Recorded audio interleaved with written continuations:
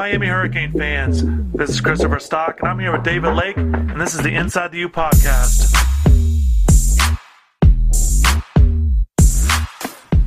We're back for another podcast. Thanks for listening. We're now on iTunes, so be sure to subscribe and tell your friends. Also, be sure to visit InsideTheU.com, and you can follow us on Twitter at InsideTheU. It's a big week ahead for the Canes as they host Nebraska on Saturday. Miami is coming off a 44-20 win over Florida Atlantic to prove to 2-0. We will review the FAU game, preview the Nebraska game, and answer some of your questions. But before we get into all that, let's talk about injuries. The Hurricanes lost linebacker Darian Owens for the season with a knee injury.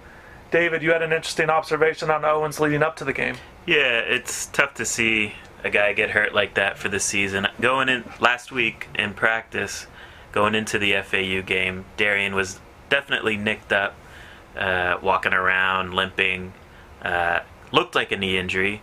He was in a yellow limited contact jersey for the practice, so he was definitely dealing with something going into the game. I don't know if it has anything to do with this season-ending injury, but he certainly wasn't doing well going into the game.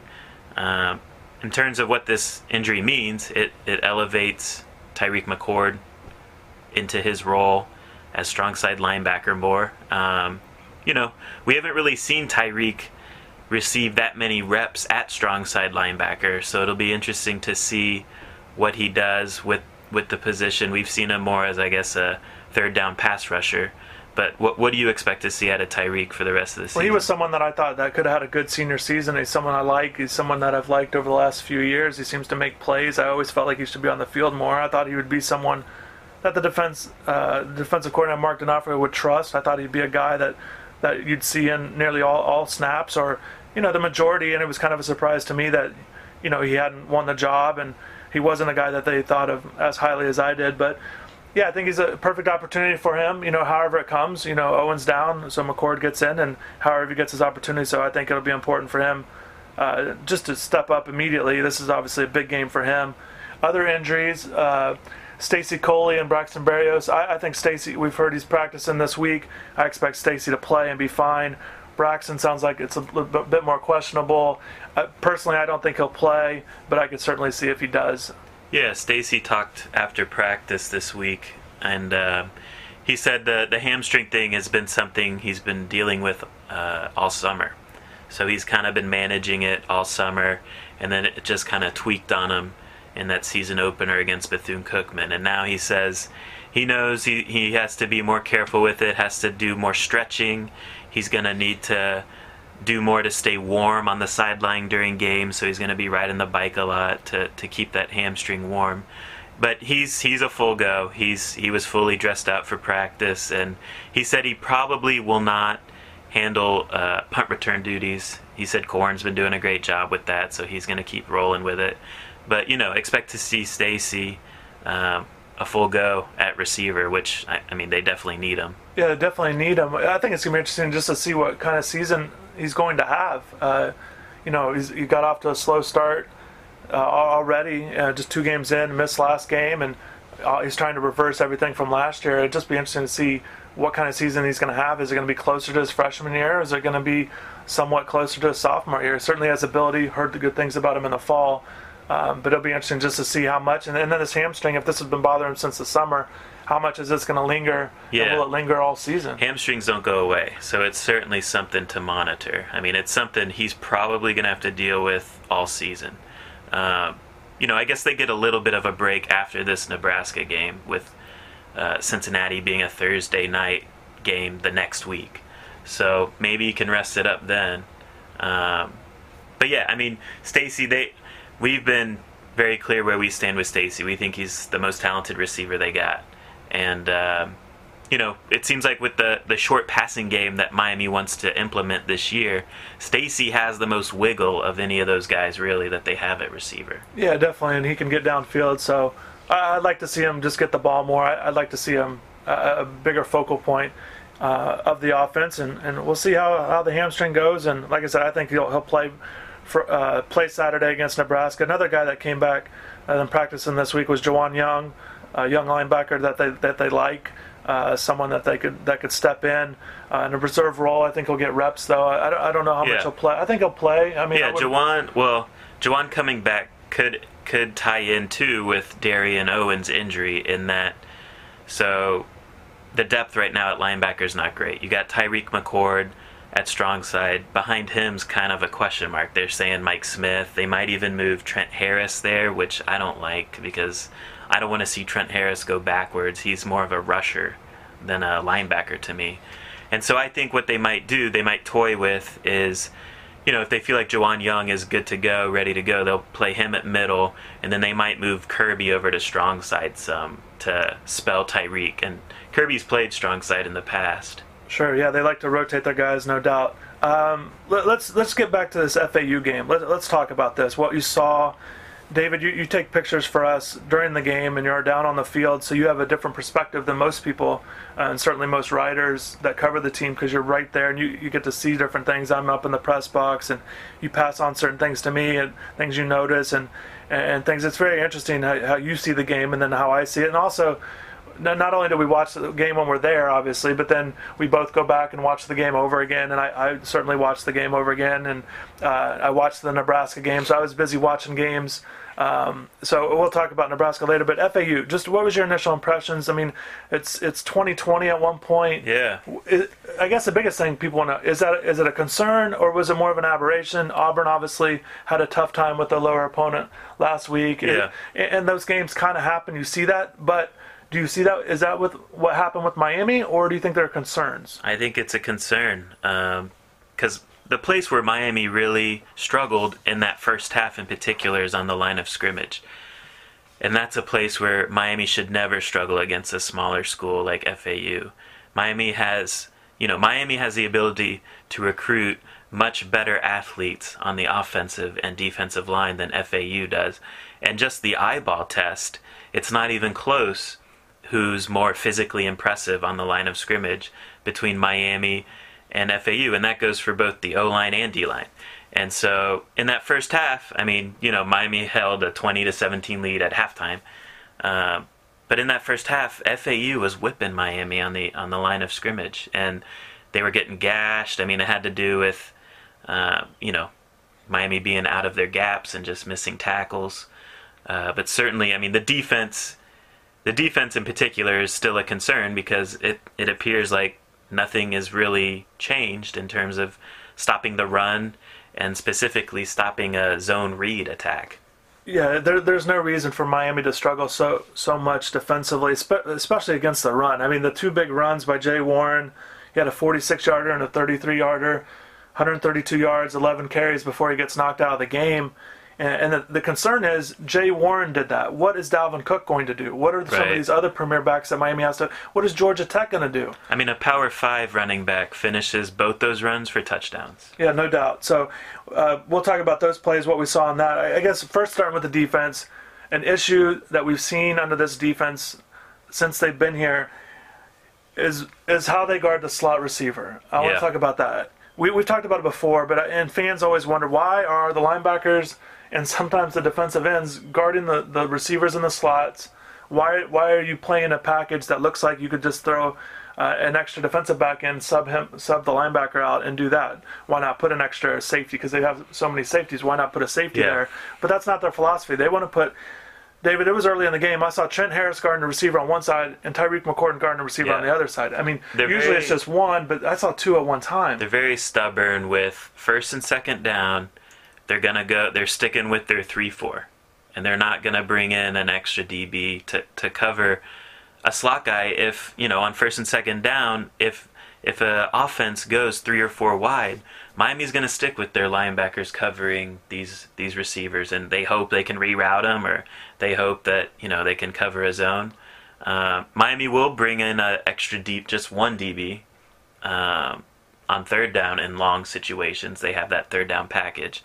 But certainly it's something that if a team has a capable quarterback, it's something that an offense could take advantage of with Miami moving forward. Yeah, and we'll get into it more about Nebraska, but we're talking, they've got a good receiver, and why not just put him in the slot, or any of these teams with a good receiver, just put him in the slot and force Miami to do something different. And if they don't, I feel like the team could really expose that, and I feel like Miami's getting off the hook for the most part. Now they are getting beat, and that's when fans are noticing, well, why was he even guarding him in the first place? But they're getting off the hook because in college football you don't always see premier passing attacks or teams that really exploit weaknesses, and I think that's something that a team could exploit and go after rep and just stay with it, like what you see in the NFL quite a bit. Yeah. You find a weakness, you'll see a team really stay with it and really knock that out. I would say too that it also hurts their run defense because it stretches everything out horizontally. So you have McCord covering a slot receiver. You have Harris on the other side covering another receiver. That leaves a lot of running lanes. If a team wants to run the ball out of shotgun, it's not going to be that difficult for them to run the ball too. So, I mean, this has been the deal with this defense now since, this golden regime. It's really nothing new. But certainly it's still a big concern and still something to watch. Yeah, and it's not just Trent or Tyreek. It's not like they excel in that. We've seen Darian Owens do it. We saw Jermaine Grace, who makes a little bit more sense with his speed and a little bit more agile there. But they'll just, whoever's in, they'll put them in and expect them to guard a receiver. We just see that. And again, it's a cause of concern moving forward because you can get exposed that way, and it hurts the rush defense. Let's talk about those big plays. Yeah, David, those two runs again. Jay Warren was the star of the game at the time he left. Yeah. What did you see on those runs? I wrote in my notes, just exactly watching those plays over again and so listing the people making mistakes. It was like literally 5 guys. So the first long run. It starts with Moton being out of his gap. Then Kirby takes a bad angle, gets caught up in the D-line, just got caught up in the trash there. Then Deion Bush takes a bad angle, and he swoops around and eventually chases Warren down. But before that, Dallas Crawford misses a tackle in the open field. So it was just a complete mess. I mean, and the second Jay Warren run was more of the same, really.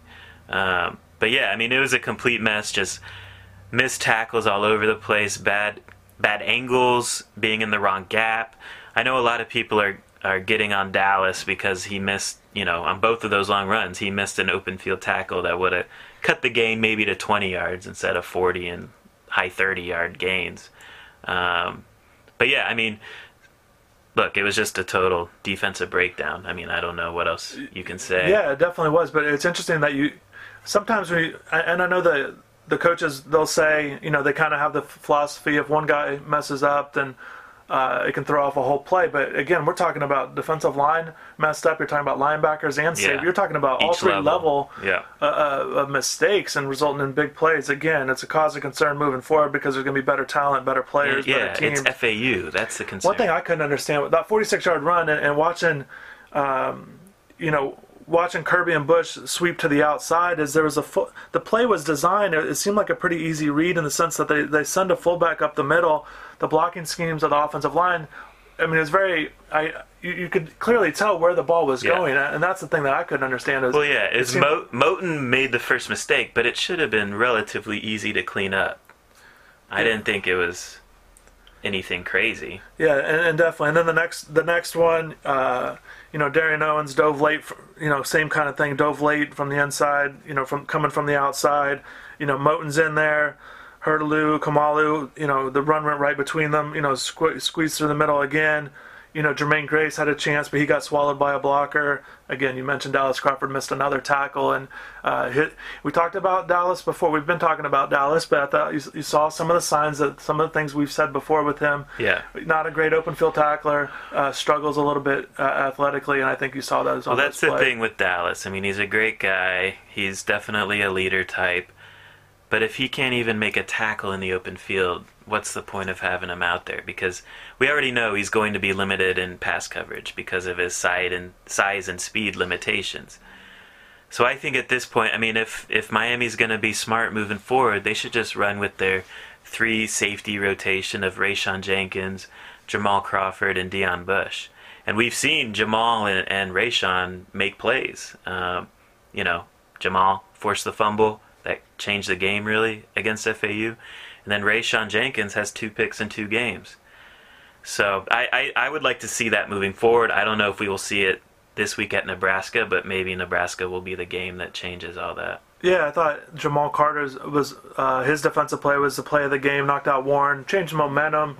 Also, just such a big play, and somebody needed to step up, and I thought Jamal definitely deserving of being a defensive player of the game, especially. We saw Raphael Kirby got the game ball according to UM, and I thought should have been Jamal. Yeah, I thought Raphael struggled. I was kind of surprised when they said he had 12 tackles. Again, we're talking about big plays, and we see him missing and things like that. There were some other things that we saw in the game also that he missed on. When we talk about Rayshawn Jenkins, they had Warren's touchdown run. It was a 9-yard touchdown run, and I thought on that play again that. It wasn't. It was only 9 yards out, but I felt like that one could have been a big play if Sure. the end zone wasn't there. But I saw Rayshawn.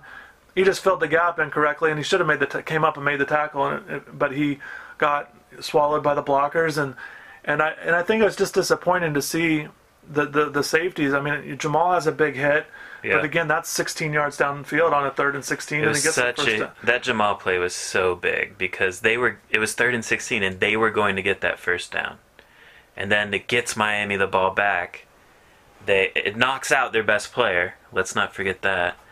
And Miami gets the ball. I mean, one thing I'd like to talk about is the turnovers Miami got, where the offense took the ball over from those turnovers, and the lack of points that Miami was able to get out of those plays.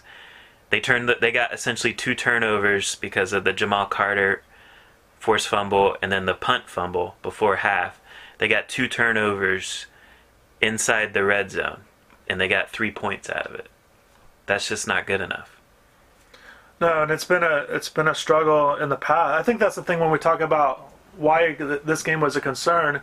It's not just one game or one half in a snapshot. We're looking at what we think about the team coming into the season, what we've seen last year, what we've seen with this team in general. That's why you feel a little bit. That's why I think fans were so concerned. It wasn't just the sky is falling because of one bad half or one half that wasn't as good as it should have been. It's the 7 losses last year. It's the 22-4. It's these kind of things that are adding up that fans are getting more frustrated with, and reasons to be concerned again with the defense. The coaches and they all want to sell you on the fact that they were 14th in total defense last year and yardage and things like that, which we can talk about another time. But bottom line is they've got to be better. They've got to be better to win bigger games, and luckily they were able to get away with the win at FAU. And some of the comments Golden made after the game, which really were interesting to me. He just talks so much about expecting a big environment and all this stuff, and it's really hard to.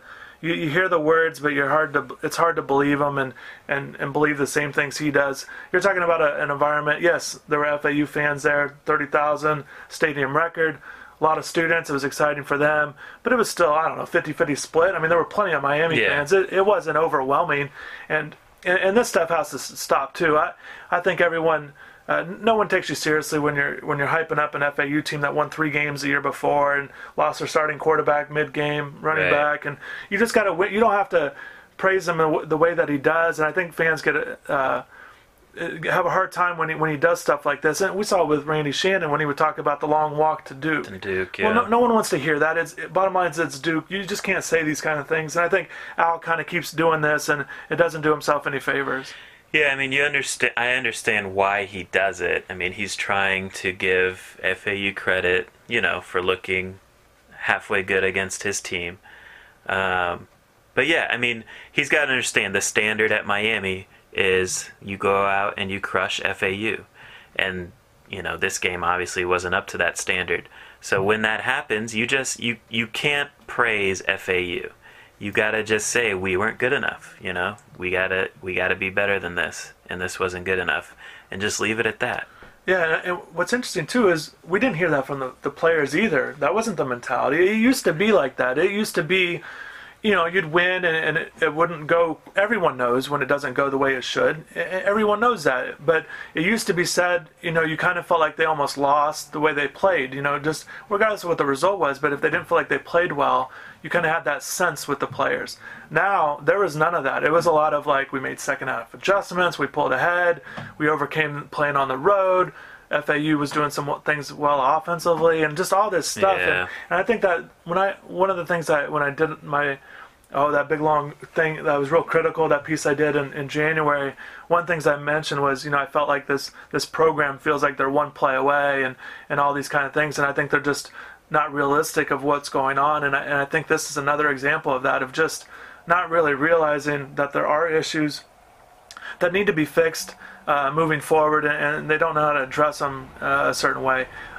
Before, we're going to answer questions from fans in a second, and we'll get into Nebraska, because I know everyone wants to file FAU away, and let's talk about Nebraska, big game. But let's talk about the Miami's offense against FAU. What did you see there? You mentioned the offensive line struggled. I know it felt like each individual offensive lineman were struggling. Yeah. It wasn't like one guy was really good. It seemed like I'd watch on the film, and Isadora really struggled at times, and McDermott was, I know, a guy that you watch closely, but just certain guys were struggling. What'd you see going into the season?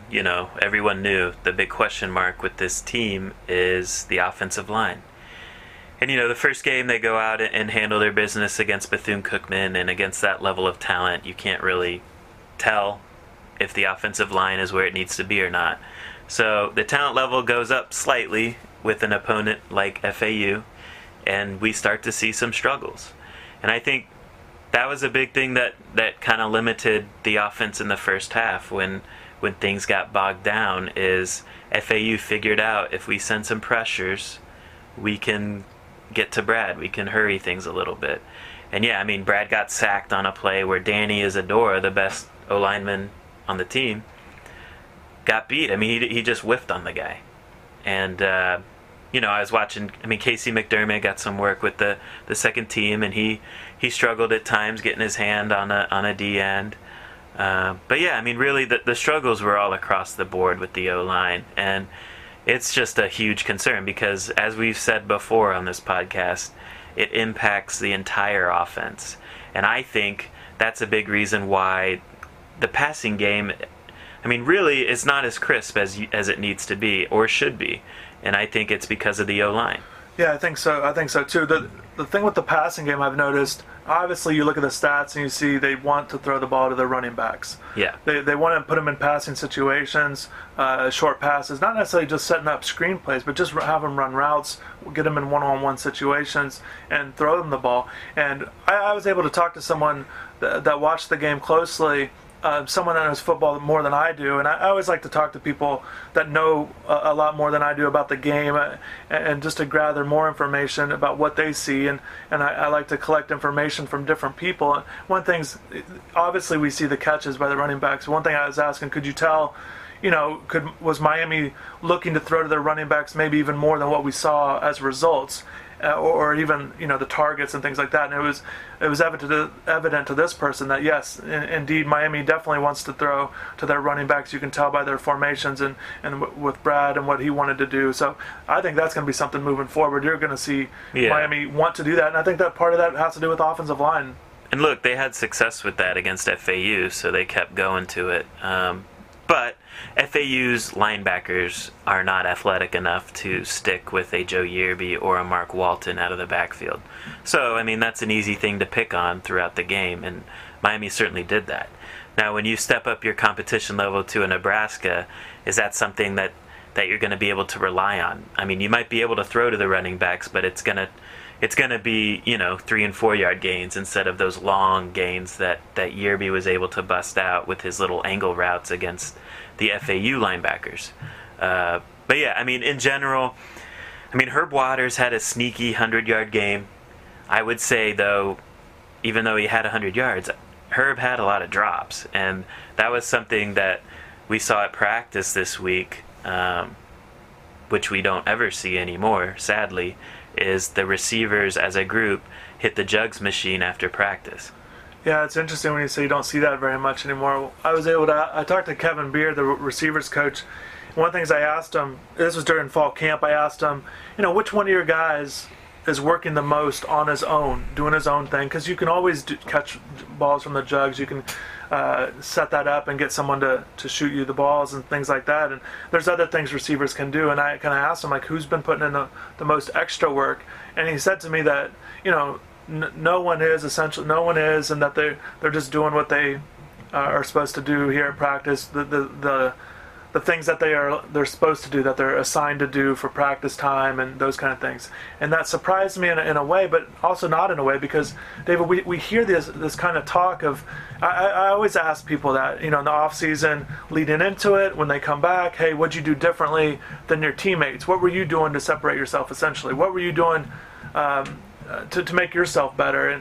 And it was just interesting to hear this fall and even in the spring that, a lot of guys didn't do that many extra things. It seems like, and not necessarily that's the thing on the players, but it seems like the coaches want them to do. They have a strict regimen. I don't know if that's the way to say it, but just like a certain plan for them. And it seems like they're expected to rest is also a part of their plan, and they don't want them overexerting themselves and maybe doing extra stuff. They're definitely not. It feels like they're not encouraged to do that. I just find that interesting, but it wasn't an exception. It feels like we've heard this before with guys. They very much, the team, the players have very much bought into the whole trust the coaches mentality, and that that extends to doing extra work. I mean, the coaches, like you said, Golden is very much into keeping his team fresh. And on the flip side, kind of to go on a tangent here, that I've always wondered about the defensive struggles and tackling and kind of the way that this team does not, under Golden, doesn't really practice tackling live. I mean, it's a lot of thudding. Every practice, thud, thud, thud. The only time they go live and tackle is in scrimmages. And I wonder, first of all, if that's something that goes on across the country. More colleges are not tackling in practice to keep guys fresh. If that's just a football thing now. But certainly, I mean, when I see Miami struggle to tackle like I do against FAU, that's always in the back of my head. Yeah, it's something we've talked about because it's changed here. It's changed that it hasn't always been like that. We've seen even Randy's teams; they would tackle a lot more in practice than Golden's teams do. Yeah, there's no question about that. Let's talk about Joe Yearby a little bit. We're talking so much about being critical of the defense and maybe some of the struggles on offense. But Joe, clearly a bright spot out of Joe. Does your mind change on him, or what did you see from that? Because he certainly didn't have that kind of a game the first game. What did you see from Joe, and can you see that moving forward? Well, that kind of production's hard to see moving forward. But do I think Joe may have cemented himself as the best back on this team this year? Yes. Mark Walton's very talented, and he gets a lot of hype, but I still think that Joe Yearby is the best running back they got. The thing about Joe is he hits the hole very, very hard. He's instinctive with finding the hole, and he just rams his way in it. And, we saw him be productive in the passing game, which, we've never really seen him do before. No. So that's something he's improved on and worked on in his game, which was good to see. But, I mean, in particular, he's great at running out of shotgun. The draws that they ran, he exploited that with the FAU defense. And personally, I mean, I think moving forward, Joe's the best running back they got, assuming health. Yeah, it was good for Joe and happy for him. He's one of those humble guys. He's had so much success before he got to UM. He was also one of those guys that big Pop Warner star before he even got to high school. So he's been on the spotlight, done well, and there's a lot of people rooting for him. And Mark Walton, he had the 3 touchdowns. And one thing after the game I asked, he was getting so much attention with these 3 touchdowns, but I wanted to ask him, aside from those 3 scores, he was 42 yards, 14 carries. That's 3 yards a carry. I said, besides the touchdowns, how do you feel like you ran within the offense? And he said he felt like he did okay. But he felt like, sometimes there were holes and there wasn't, kind of a mix there. But, it was just interesting to get his perspective on that. I think one thing to like about Mark that we saw against FAU is he ran hard. Like there was a few runs where there was 3 or 4 FAU tacklers against him, and he was still moving that pile forward. So I think, seeing that kind of aggression was good to see out of Mark. Yeah. let's kind of file this away with the FAU game. Move ahead to Nebraska, but first we'll get some questions from you guys. You can send them in on the message boards. There's a thread started there. You can send in your questions there to be read, and also on Twitter if you just mention us and ask your questions there, we'll read them. But here's just a few questions from people on Twitter. I'll ask you, David, some of these things, see what your take is. But at Rawls MA asks, what are your thoughts on the offensive line, which we've addressed, but just your initial thoughts. Not good enough. So needs to get better, needs to definitely improve this week against a much better Nebraska defensive line. So if we don't see this O-line improve quickly, I think it's going to get ugly quick. At Ed Sanchez 235 asks, are the wide receivers having trouble getting separation? I would say yes. I think we're not really seeing the receivers find any rhythm. I mean, a lot of these passes that they're getting thrown is screens, really. What do you think? I mean, do you think that the receivers are doing a good job separation? Yeah, I think it definitely needs to get better. I thought last week, the FAU corners did a good job staying with them. There weren't a lot of opportunities. I know Brad threw deep a few times and just overshot Rashawn Scott, who pushed off a little bit on a play that wasn't called. But, so he got some late separation. Malcolm Lewis had a deeper pass that he wasn't able to come up with. It could be, too, going back to the O-line. Maybe there's just not enough time. Not enough time, sure. Yeah, it's interesting. And those guys, Rashawn's not known as a blazer. Malcolm certainly isn't. So maybe when Stacy's out there, he's got a little bit more speed. And certainly, you're not going to see Philip Dorsett running around wide open this year. You're not going to see a receiver like that. Philip had elite speed, and you're just not going to see that with this year's this group doesn't have that.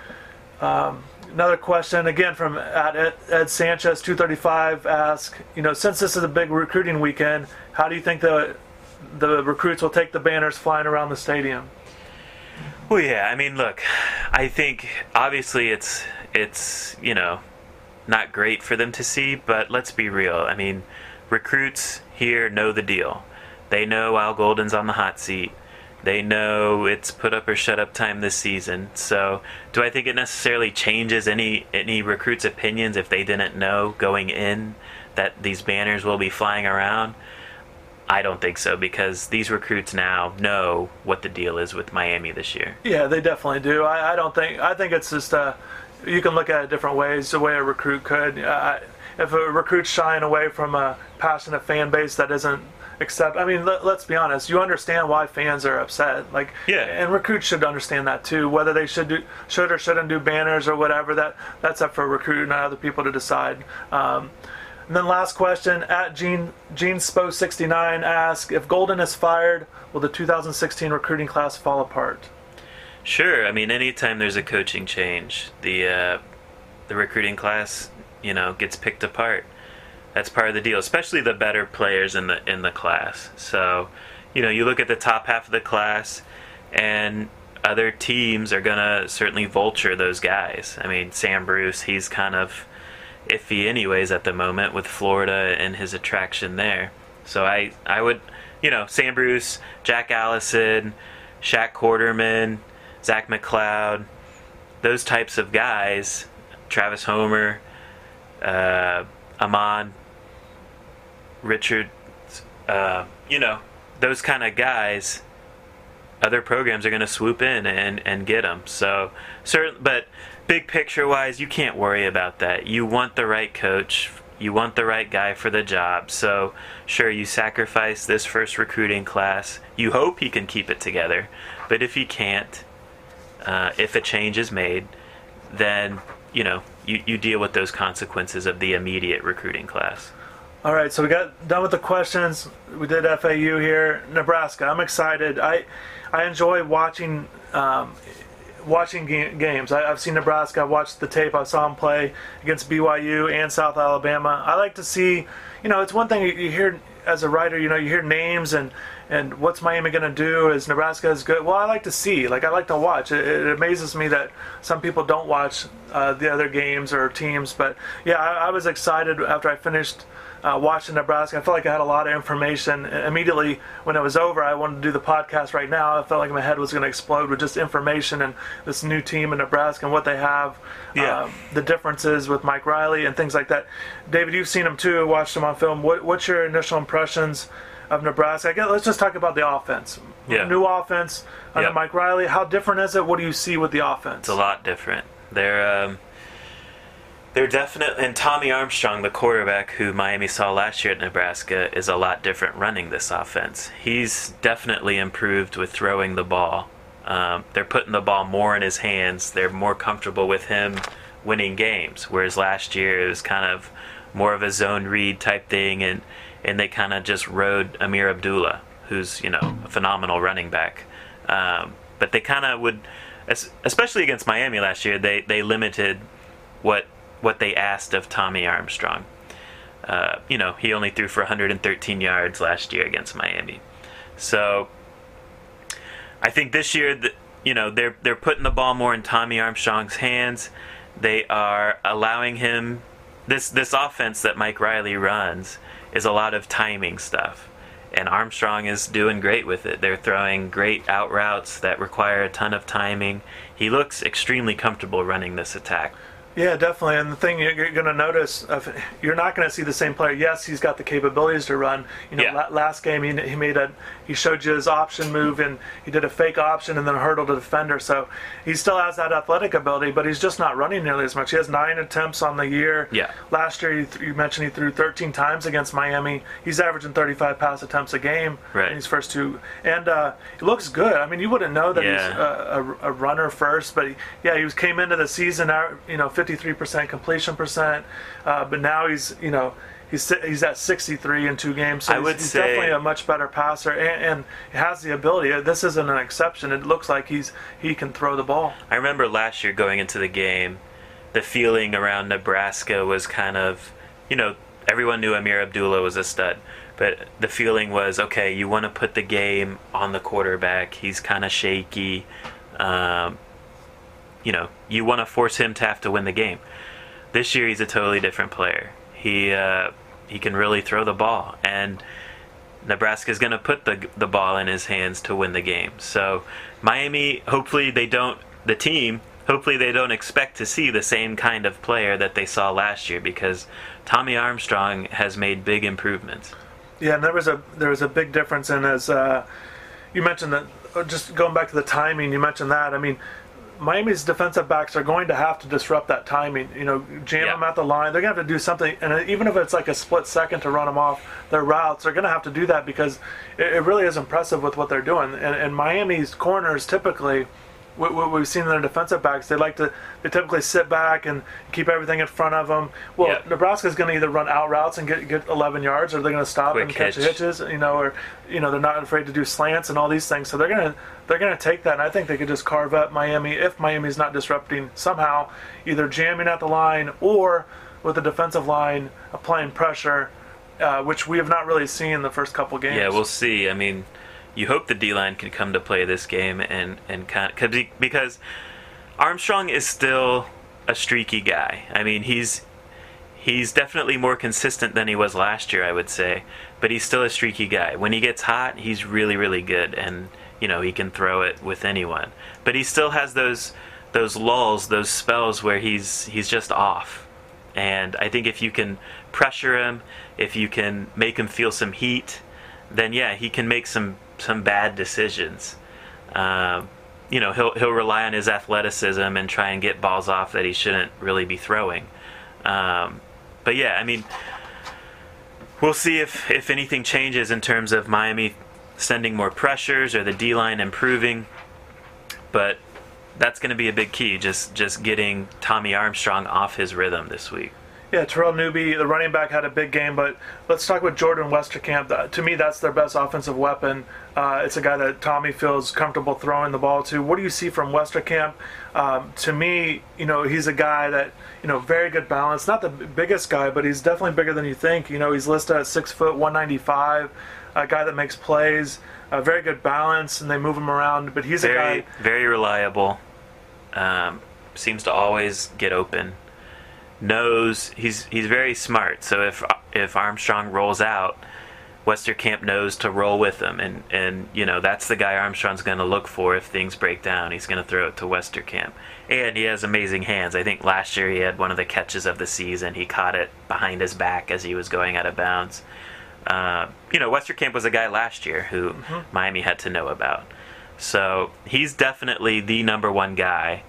One thing I would ask, if Miami's able to limit Westerkamp, what would be Nebraska's counter in the passing game? Well, yeah, that's interesting because Jordan's able to do so much with his ability and things. But Brandon Riley leads the team barely in receiving yards. He's a guy that 6'1", 195. He's a guy that, to me, when I watch him, he's very tough after the catch. He's not going to give up on the play after he catches it. Not going to go down easy. He's not a blazer after the catch, but he's going to fight for extra yards. And he's a guy that has made tough catches, made some good catches in their offense, catches in traffic these first two games. So I think he's more than capable of catching balls against Miami and making plays and getting yards. The other one, there's a couple other guys, but another one I know that we've talked about before, Alonzo Moore, is another receiver, 6'2" receiver that they will use in running plays and can pick up plays there in the running game. But also he's a little bit more athletic, and he's a guy also they got to pay attention to. Mike Riley likes to do a lot of jet sweeps. He likes to do a lot of screens, whether that's to the receivers or to the running backs. So he likes to keep a defense off balance, and it seems like the guy he likes most to use in those types of situations is Alonzo Moore. He's kind of a faster straight line kind of guy. He doesn't really have much wiggle to him, but he can beat you in a straight line race. So he's a guy. I mean, they're going to run jet sweeps or fake jet sweeps all game with Alonzo Moore, and that's something Miami's going to have to be ready for. Yeah, no doubt. With the running game, mentioned Terrell Newby. He's coming off a huge game. Over 190 yards, 198 yards last week in South Alabama. And much different than what we saw the first game when they played BYU. The running game in Nebraska, they go 23 carries, 91 yards, 1 touchdown with their top 3 running backs against BYU.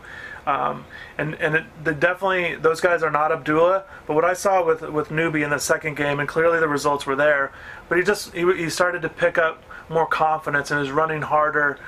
He was a guy, he's got really good feet. He made some really nice moves, quickness, and he had a nice one-handed catch on a touchdown. He just seemed to be running with a lot more confidence. And one thing that I noticed, Nebraska likes to run the ball up the middle. And we talked about the FAU game with Miami, how they struggled guarding runs up the middle. This is going to be another test because, with their 3 running backs, they're not afraid to run them up the middle. And then their backup, Amani Cross, is 240-pound running back, so he's going up the middle also. So that's definitely going to be a challenge for Miami. It's concerning because, what we saw against FAU and what we know about Nebraska. Nebraska, I mean, the offensive line is a question mark for them. But with that being said, they're still a better unit than what FAU presents on the offensive line. So Miami's going to have to deal with that, and the running backs are going to be more talented than what FAU was bringing to the table.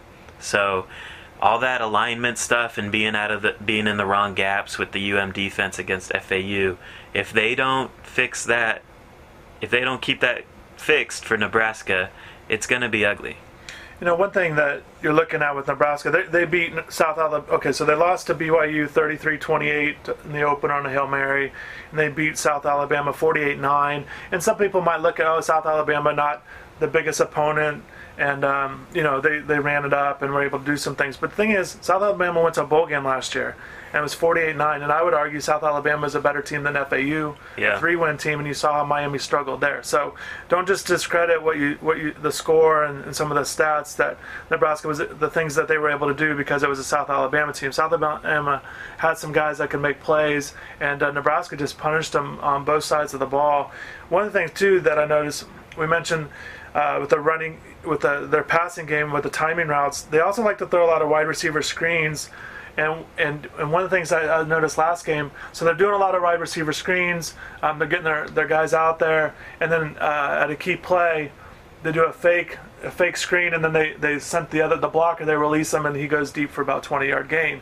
So Miami can't fall asleep just thinking everything's screen, because they will set it up for a play downfield. Also, the running backs are going to be used in the passing game the way Miami does. They're going to want to throw them the ball. Again, they seem to like them better in screen type options to give them some more blockers, as opposed to where Miami likes to do the angle routes and set you up one-on-one. What would you say is the best way Miami could get Nebraska out of their rhythm? I think it's got to be something with Tommy. You mentioned that the pressure. Sometimes he makes some high-risk throws when he's under pressure. So yeah. Miami, I think with blitzing, I think that'll be important for them if they're able to get some pressure that way, because it just doesn't seem like they're getting much pressure with their front four, front three. No. Alone. It's all been blitzes, whether it's Dion blitzing, Kirby blitz. I mean, in those first two games, it really hasn't been the D-line making much happening. No, and you mentioned we saw Corn on a blitz before. Corn. Jamal Carter, I don't know why that's not used more often as a safety blitz, just with how athletic he is, and obviously he can hit. So I think that's a way. I think Miami's just going to have to, they're going to have to be active with their corners. I think they're going to have to press a little bit more. And I think this might be a game where, again, but are they going to do that? Well, no.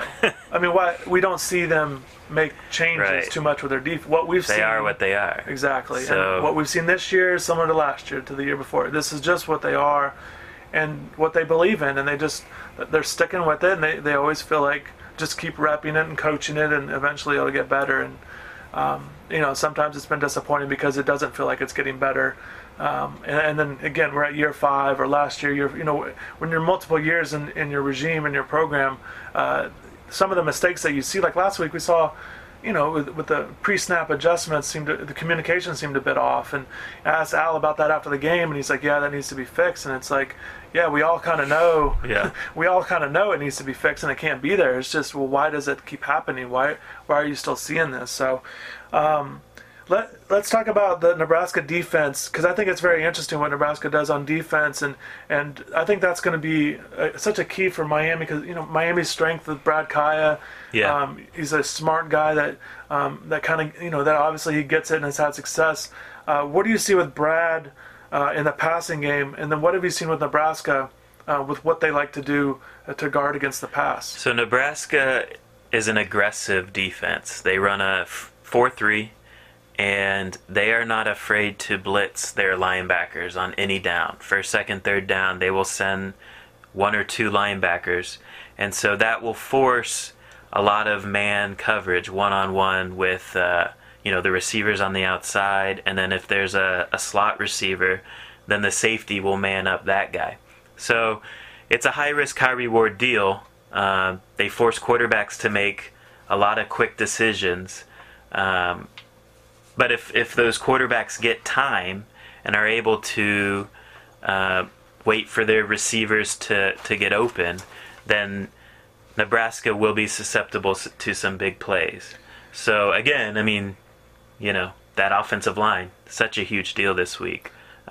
Because of that aggressive style Nebraska's going to be bringing this week. Yeah, there's no doubt there will be one-on-one opportunities downfield for Miami's receivers, and we talked about we haven't seen that. We haven't seen that for Miami all been screens to excel in the passing game, and this is a perfect example, a perfect time where you want to be clicking in the Miami passing game, to be clicking in a game like this, because there will be one-on-one opportunities downfield. Last week against South Alabama, man, they had one guy, Daniel Davis, number 23 for Nebraska, really struggled giving up deep balls. I mean, he allowed 2 big ones in the game. He got beat a third time for a touchdown that was disallowed on a penalty. And then he also had a pass interference downfield. I mean, it was just, this guy just had a bad game, and he's a guy that they relied on last year. So it looks like, he's an active guy. He has 3 pass breakups on the year, but he's a guy that really struggled last game, and he's a guy that Miami, obviously this guy struggles a little bit, but, will he adjust? Well, what will Miami do when 23 is out there? But he's someone to watch. Will he bounce back? Because if not, Miami, with their receivers and Brad's throwing ability, could really go at him. I mean, we've seen this before. I mean, last year, first half of the Florida State game, Florida State pretty much manned up everyone against Miami's receivers, and Brad Kaaya had a lot of success.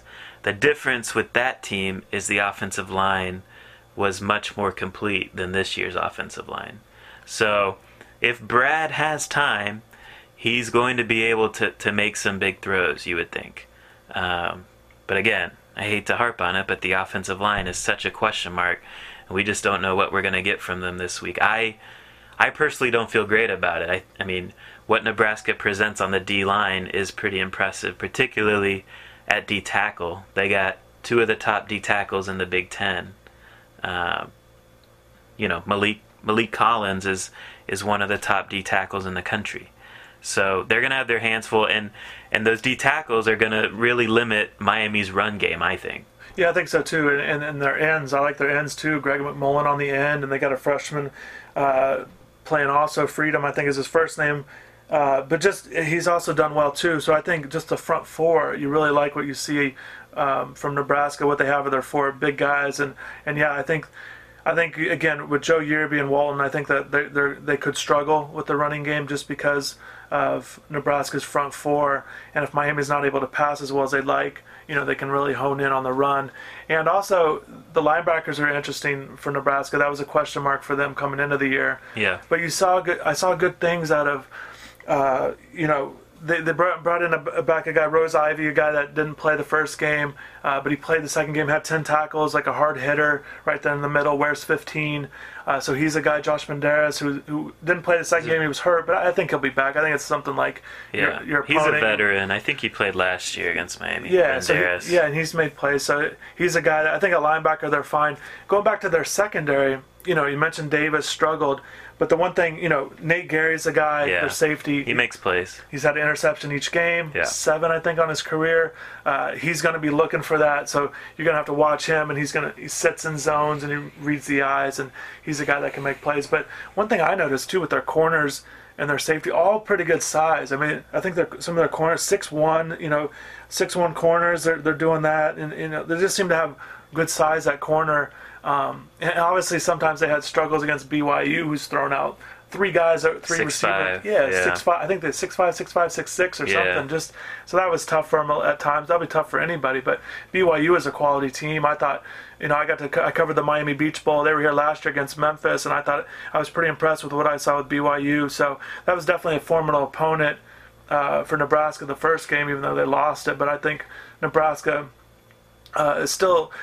Clearly, they lost guys. The Randy Gregory. You mentioned Abdullah. They've lost. Bell's gone, but just they've lost guys. But I think that they still present enough challenges to give Miami trouble, no doubt, this week. And what they've done well, I think what they did well last game was such an improvement. Something they really needed, particularly in the running game, excelling, and obviously the defense. They're hardly letting anybody run on them in general. One of the top teams in the country so far, 2 games in, but.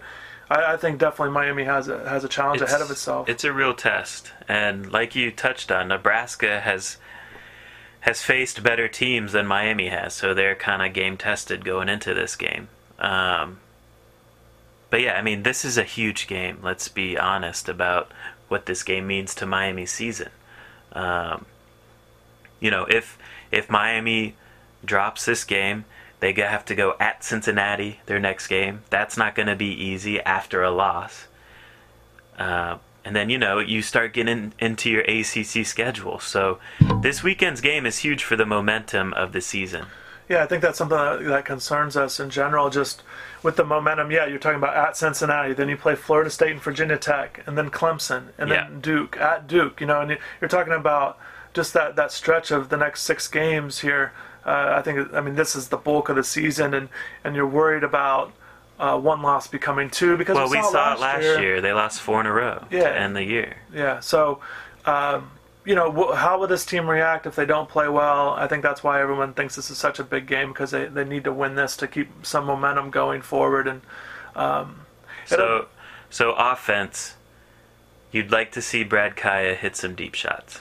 Yeah, they have to. They have to, because it's going to be open. I talked to Brad this week about watching film, and he was pretty reluctant to talk about what he saw from Nebraska. He doesn't want to give anything away, but he's such a smart kid, and he knows what he sees. He just didn't want to say it. So I pulled him aside and asked him, like, not specifically. He wasn't going to tell me specifically with what I saw, but I was curious about how he interprets film. And one thing he said is, and he's watched a lot of the games. He's watched Oregon State play, where Mike Riley was at before, so he's been watching a lot and what to expect. But one thing he said, which is true, the film doesn't lie. So what he's seeing, he has to be seeing these opportunities to go deep like we see. I mean, he sees it differently than what we see. So he has to know that those shots will be there. And I think it's just really important. And those one-on-one situations, hopefully Miami's repping that a lot in practice, because you're going to have to go these one-on-one battles against the corners. You're going to have to beat your man and get open, and that's where you're going to see. And if Miami's able to do that, Miami's able to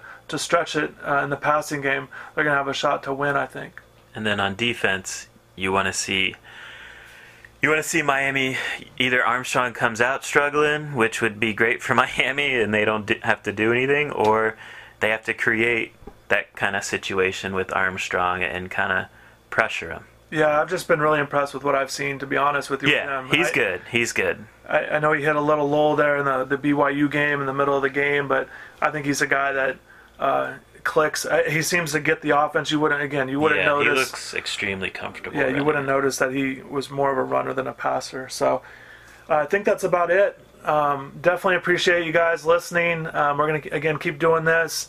Again, we're on iTunes with the podcast, so be sure to subscribe and tell your friends. This is a free thing that we're doing. I know a lot of what our content is premium and requires a subscription there on InsideTheU.com, and we definitely appreciate everyone that gets a subscription and believes in what we do. So thank you there. We'll talk more about recruiting as a later podcast. Yeah. I know a lot of people want to know about that and get our thoughts on what they have, who they're looking at, and kind of what the future brings for UM. But yeah, thanks again, InsideTheU.com. You can find us on Twitter @InsideTheU, and thanks again for listening.